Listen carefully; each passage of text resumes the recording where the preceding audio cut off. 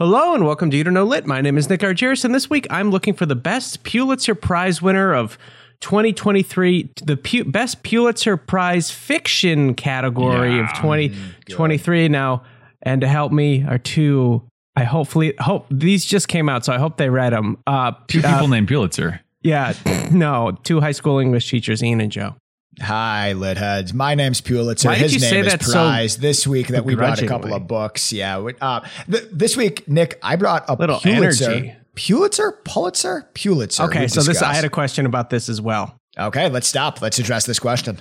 Okay. Is it Pulitzer or Pulitzer? Well, I'm Googling it now. Is it a German thing? Okay, while Ian Googles it, I'm going to guess. And I'm going to say that the more pretentious pronunciation would certainly be Pulitzer. Okay. Certainly. So why do you always say the things that are associated Pulitzer. with me? Well, come on. Pulitzer. Really? Oh. Well, Joe, you're stupid, idiot, and wrong. The Pulitzer board pronounces it as Pulitzer. Yeah, I think it's Pulitzer.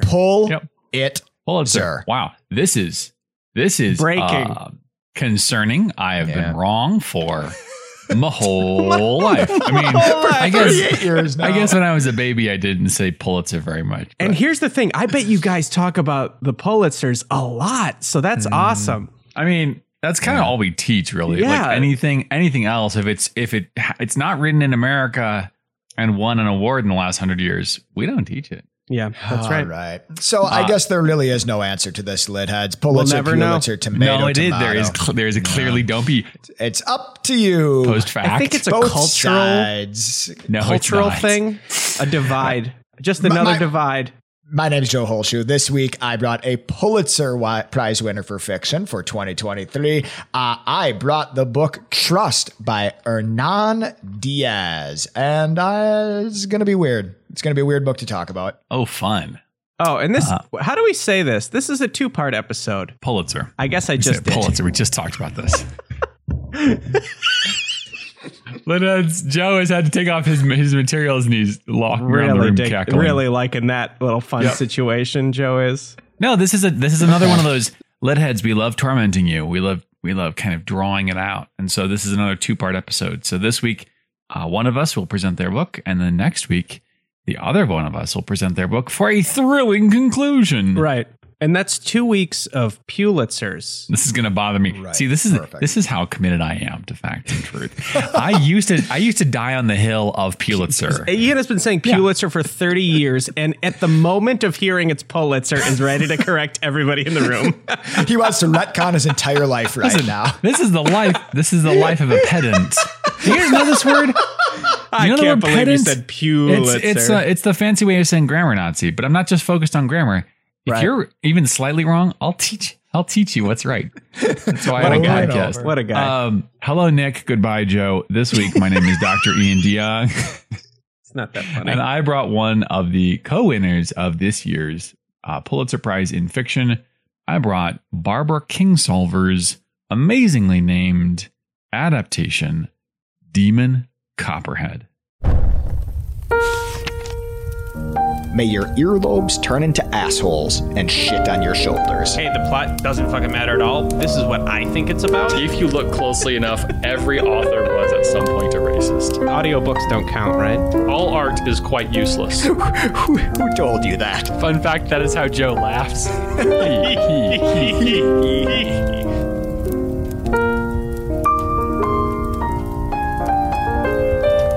I'd like to take a moment. Guys, about 3.5 weeks ago was Teacher Appreciation Week, so I just like to say thank you for all of your services. Oh my God. Joe, did you get any good swag for teachers? Did I get any swag for Teacher Appreciation Week? There's not a big swag culture at the school that I teach at. I get a couple gift cards here and there. Yeah, I got a gift card here and there. I actually did get one pretty generous gift card, but that was a rare thing. Mostly we get like candy in our mailbox every day. We get to wear jeans all week, and those teacher perks. And what else happened? Oh yeah, my students are putting me in a dunk tank. That was the other thing that they voted me for. So I'm excited for that. Generous kid. Okay, I'm done, Nick. Go ahead and welcome, Lit Heads to You Don't Know Lit, a weekly, or as we call it, Strong Pat. No, strong Pat. We call this. This is our strong Pat. This is weak Pat. I'm strong Pat. Good one, Joe. What is happening in somebody's body when they just lose their breath entirely? Which of us it's gone? Joe, are you weak Pat or are you strong Pat? I think all that rowing, you're probably strong Pat. We're all weak Pat. Oh, I lost the script entirely. The lit heads are strong. Let's just start over. That's what then we'll lose the beauty of strong Pat. You guys are going to keep referencing the legs strong to be a recurring character on the fucking show. Ever. Can I present this every week strong we Pat? normally pick a theme, or you do, and Ian and Joe, two high school English teachers, bring book recommendations. But just to upset one of them, we pick a winner, and all of this doesn't matter because this week we're not doing that. No, we are. Oh yeah, we're still going to pick a winner. It's just going to be stretched over painstakingly over 2 weeks because you know what? Summer's busy and we still have some rules to keep us on track. Gentlemen, rule number 1, only unavoidable spoilers. Rule number 2, omit needless words, Joe. And rule number 3, only winning matters. Joe, yes. Tell me about your book. You have 30 seconds. All right. Nick, you are going to hate my book this week. Joe just doesn't want to go first. He doesn't want to go first. Money. It's the story about a legendary Wall Street tycoon and his charming, brilliant, aristocratic wife. It discusses their childhoods, how they came to prominence, how they met, and how they made gobs and gobs of money. That story, though, is a facade. This is actually a very literary book about very literary things like structure and reliability and other stuff that I'm not sure I'm smart enough to talk about, to be totally honest with you, but I am going to do my best talking about Trust by Hernan Diaz. That's cool. That's exciting. Yeah. I'm happy you're excited. I'm ready to listen to you stumble through it, Joe. Joe, it's good to stretch yourself. It's good to be stretched. That's really cool. Is it my turn? Can I go? Nick, Nick, can I go? You may go. Yes. A boy is born to an unfortunate single mother. His dad is dead. This beginning describes Charles Dickens's famous novel David Copperfield, as well as Barbara Kingsolver's new Pulitzer Prize winning book, Demon Copperhead. Kingsolver's adaptation of the Dickens novel weaves a grim tale of addiction, stagnation, shattered love, and crime in Appalachia, unputdownable for all the wrong reasons. Does it stick to your hands? Is it Yeah, so there's this new technology where you're your flesh bonds to the cover of the book. And what's the name of your book? You finish. It's called Demon Copperhead. Just one demon. I said the word demon twice, but it's just only one. Demon Copperhead. Got it. Demon Copperhead might be an even better name for a book. That sounds like a playground chant. Demon Way to improve it. You guys were okay. So this is the first time that 2 fiction books have won. So the Pulitzer Prize it's a little bit weird because they almost never award it to 2 books, except sometimes they do. This is the first time it's been awarded to 2 fiction books. In the past, there's been co-winners in other categories. There have also been years in which the Pulitzer committee just decides not to give an award that year. They're just I think 2012, I want to say, is the most recent. Somewhere in the early 2012, there were 3 finalists named for the Pulitzer that year, and none of them were named the winner, which is a little bit mean. That's so incredible. It's such a power move, right? It's yes, we are functionally arbiters of taste, and so we don't think any of you are good enough. That's great. Alternatively, as happened this year, they had 3 finalists, and they said, hey, Hernan Diaz and Barbara Kingsolver, you guys are the best. We love you. We think you're great. Your books are both so good. We can't choose between them. The 3rd finalist, get out of here. Get out of here. Do not belong. You are not on the same level. You came into this room. How dare you? Out. I think Ian went first last time. So Joe, do you want to go? Yeah, I would love to go first.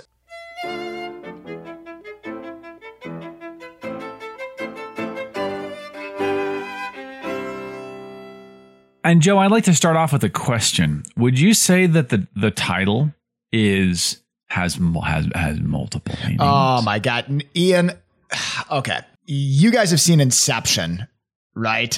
Like you've seen Inception where it's just like layers and layers and layers all the way down. Oh man, you're going to try to explain what this book is about by using Inception as an example? No, I'm going to try to explain Inception.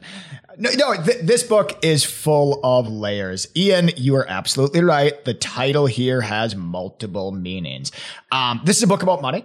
On one hand, like trust, of course, is a financial instrument, right? Like you have a trust fund that you might leave somebody. But on the other hand, this is a book about the trust between people, between characters in this book. And it's a book about like the trust between like a narrator or an author and the reader of that book. This sounds really pretentious, Joe. Hey, just strap yourself in for the pretentious train. All right. Choo choo. You said facade in your like 30-second plot. Does this like a fake wall? Sometimes you get the impression that authors have a thing they feel they need to write about, another thing they really want to write about. So when I brought Colson Whitehead's zombie book, I think he wanted to write about race, but the zombie book was kind of like the front. And I'm not saying it's a bad thing, but do you feel like he really wanted to experiment? And so the story is just kind of like, oh, and there's this tycoon you see. Okay. And anyway, structure, man. Let's go, baby. On the surface, when Hernan Diaz is asked what this book is about, he says, I wanted to talk about the process itself of the accumulation of wealth, right? I wanted to deal with class and money and how money is really made. And this book is definitely about that. Like this book is about class. This book is about money. This book is about how money is made. But this book is also a book kind of about books, like a book about the form of the novel. Nick, I want to give you some really good concrete examples because I think this could get like ethereal and weird really, really quickly. I have no idea why you think that. All right. Nick, this book is actually 4 books. It comes in 4 parts.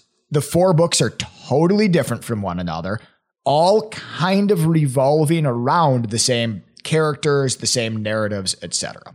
So I just want to go through what the 4 parts are. List them out, Joe, so we can remember them and use that information later. Okay. The first part is just a straight up novelization of these 2 characters. Benjamin Rask, his wife, Helen Rask. Benjamin is this Wall Street tycoon. He's kind of like interesting and compelling in a savantish way, right? Like, can you give me like dates here? Like what? Yeah. I'm sorry. Yeah, that's super. Yep, that super matters. This is like the turn of the 20th century. So this is like the early 1900s. He's a Wall Street Gilded tycoon. Age. Oh, they had Wall Street back then. Oh, famously, until like 1929, and then something happened. The first story in this, the first book inside of this book, is this novelization of Benjamin and Helen Rask. They're Wall Street tycoons. He's a Wall Street tycoon, kind of amassing his fortune throughout the early 20th century. And then there's this huge stock market crash, and everybody else loses their money. But Benjamin Rask is so smart and so savvy and so like can see the future so clairvoyantly that he had shorted the entire market and just like quadruples his fortune when everybody else is broke. So he has like more money than God in this book. Holy cow. And I'm sorry, is this a real guy? No, this is not a real guy. This is a fictional guy. It's kind of like a JP Morgan story or something like that. Mirroring though. Okay. Famous because like real people. Because Joe, you said novelized. I wasn't sure. This is an era when like the tycoons, they were ruthless. Yeah. The second book, right, inside of this book. So the first book is the story of Benjamin and Helen Rask. It's compelling. It's confident. It's charming. It was the kind of book that when I was reading this week, I was telling my dear wife, Megan, how much I was enjoying it. I'm like, I don't really get why this book is a big deal, but like, I really like what's going on. It's interesting. It's a compelling story. It's cool, right? The second part is an unfinished autobiography written by a guy named Andrew Bevel. It is a man, Andrew Bevel, whose life has a lot of parallels to Benjamin Rask's and whose relationship with his wife Mildred seems a lot like the relationship that Benjamin Rask had to Helen. There's full chapters in this autobiography, and then other chapters are just notes. Like, here's the title of this chapter, and here are the bullet pointed things that I want to talk about in this chapter. Okay. It is like an early draft of this autobiography. And you realize as the details continue to emerge that Andrew Bevel, the guy writing this autobiography, is Benjamin Rask, right? Like, so in this world, there was a novel written about like Andrew Bevel, Romana Clef. I think it's Romana Clef. Well, I'm not trusting Ian for pronunciation. Don't know what you're saying. I have proven myself useless in this degree. All right, we're halfway through the 4 parts, and I'm a little confused. Okay, so there is a fictional world in which we get this guy's life a little, and then we go to the next part, and it is his unfinished story that he's writing. That is like the fictionalized version of his life. Yes, he wants to set the record straight. Got it. Okay. There was this novel published that is clearly about him and his wife. It is a wildly popular novel in this world. This is the one about Benjamin and Helen Rask. And then he's pissed about it. He buys every copy of it. He buys the publishing house that publishes this book. And he says, I'm going to set the record straight. I'm going to write my own story. Yeah. He's getting his photos taken off the internet. He's getting his photos taken off the internet. That's exactly what he's doing. His old tweets. Purge. The purge. Part 3 is a part called A Future Remembered, written by a woman called Ida Potenza. Ida Potenza is her name is Pretenza. Ooh. Well, Pertenza, but boy, it's awfully close to Pretenza, isn't it? D- on naming. Ida Potenza gets hired as a secretary by Andrew Bevel, is a really good typist and often also a pretty good writer. And she is the person that Andrew Bevel hires to ghostwrite this autobiography. And the third part is her telling the story about writing this autobiography. Oh, okay.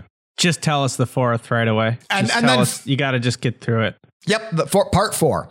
Part 4 is the Diary of Mildred Rask. I'm sorry, the Diary of Mildred Bevel. Even I'm getting confused here. The Diary of Mildred Bevel, Andrew Bevel's wife, as she is in the last months of her life. Right? Like just diary entry after diary entry after diary entry. The wife? This is the wife of the tycoon. Okay, got it. Okay. So this is like a really conceptual book, right? I mean, it's kind of interesting. It's easy to say how ridiculous and pretentious that is when you say it all out loud, but it is kind of like interesting, like, hey, here's the real, or here's a story, and then a diary, and there, so is each one trying to like this is all a different point of view to tell like a larger story type of thing? It is essentially 4 versions of the same story. It's almost like that very first part is like, it's like an overture or something like that. Like that very first part is the music that we're going to hear. And every part after that is like a variation on that just gives us a little bit of an angle, a different ornamentation, a different point of view, etc. Is each one have like a pretty strong point of view? Yes, a super strong point of view.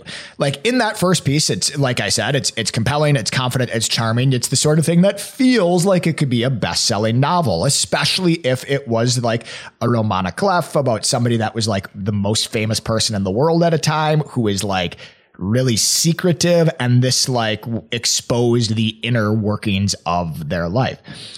That second part, the unfinished autobiography, it feels like so many like advice books that you've written, like these great man advice books. Like when Teddy Roosevelt writes about his own life, that's what it feels like. Like when Andrew Carnegie writes his autobiography and says like bootstraps and capital and things like that's exactly what it is. I came from nothing. I came from nothing. Let me tell you, do you know how I became the richest man in the history of the world? Me. It is an innate quality that I have that I just got it. I just got it.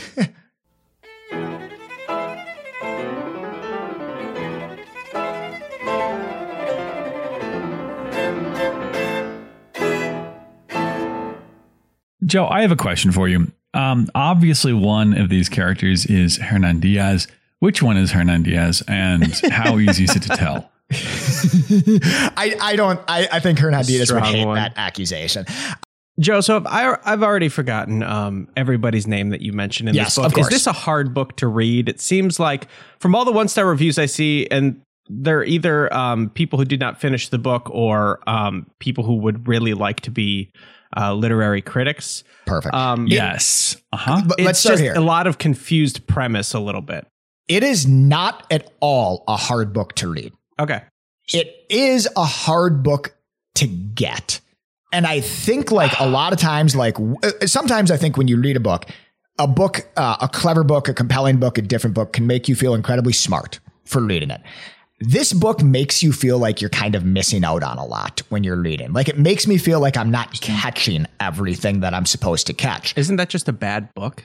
Well, this is where it rewards you. And this actually might, honest to God, be the last thing I have to say about this. This is when this book rewards you. There are details that show up in each of the 4 books over and over. Like it's, of course, 4 variations on the same theme. So some of the same details emerge every time.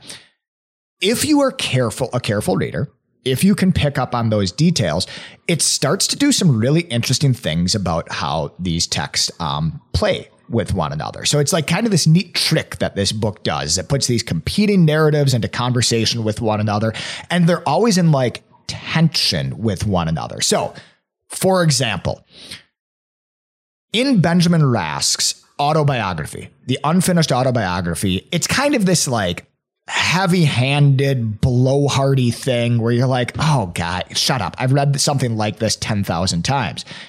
But then he tells a story about his wife and this kind of tradition that they had where she would read to him murder mysteries at the dinner table, right? She would read murder mysteries at the dinner table, and he would try to figure them out as she read them. Mm-hmm. And it was such an engrossing thing that frequently when they did this, they would like turn from the murder mystery to find that their food had gone totally cold. Like they hadn't eaten and their food had gone cold. And it's this great story. It's super into it. It's this great story. It kind of shows like this deeper connection between them, and it's lovely.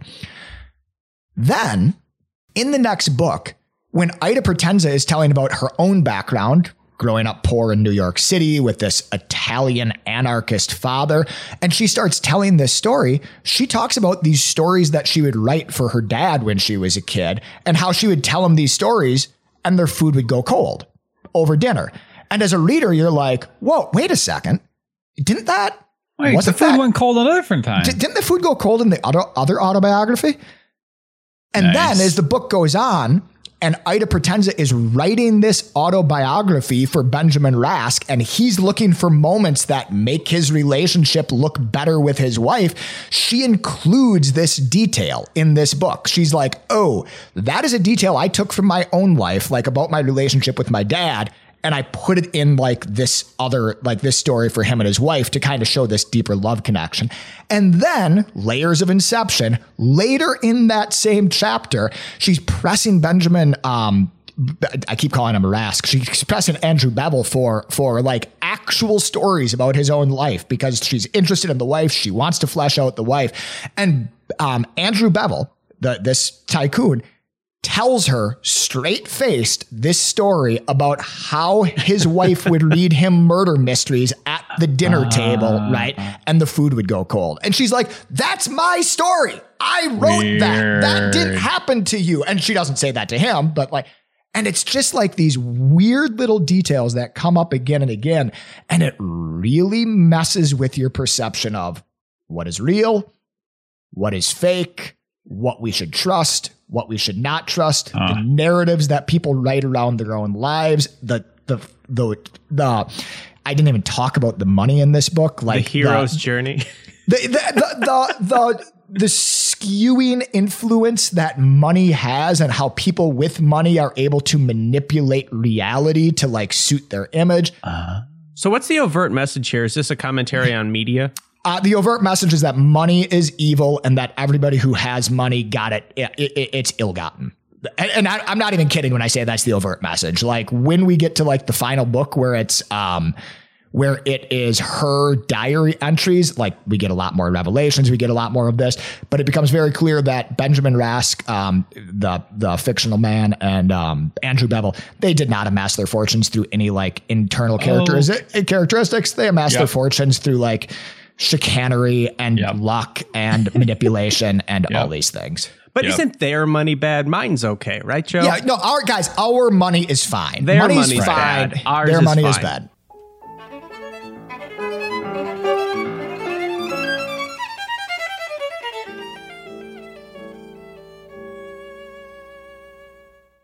Litheads, you can like and subscribe on social media. You can follow us on podcast players. I'm losing the thread here. You can most importantly be involved. You can be involved in a couple of ways. One, go to our website and request a book or suggest a theme. Two, go to our website and request a sticker. I still have some of those to send out. Is there anything worse than getting involved? Go to our website and sign the change.org petition to make us the official podcast of the United States of America. All right. I have a very short quote from this book. Most of us prefer to believe that we're active subjects of our victories, but only the passive objects of our defeats. We triumph, but it's not really we who fail. We're ruined by forces beyond our control.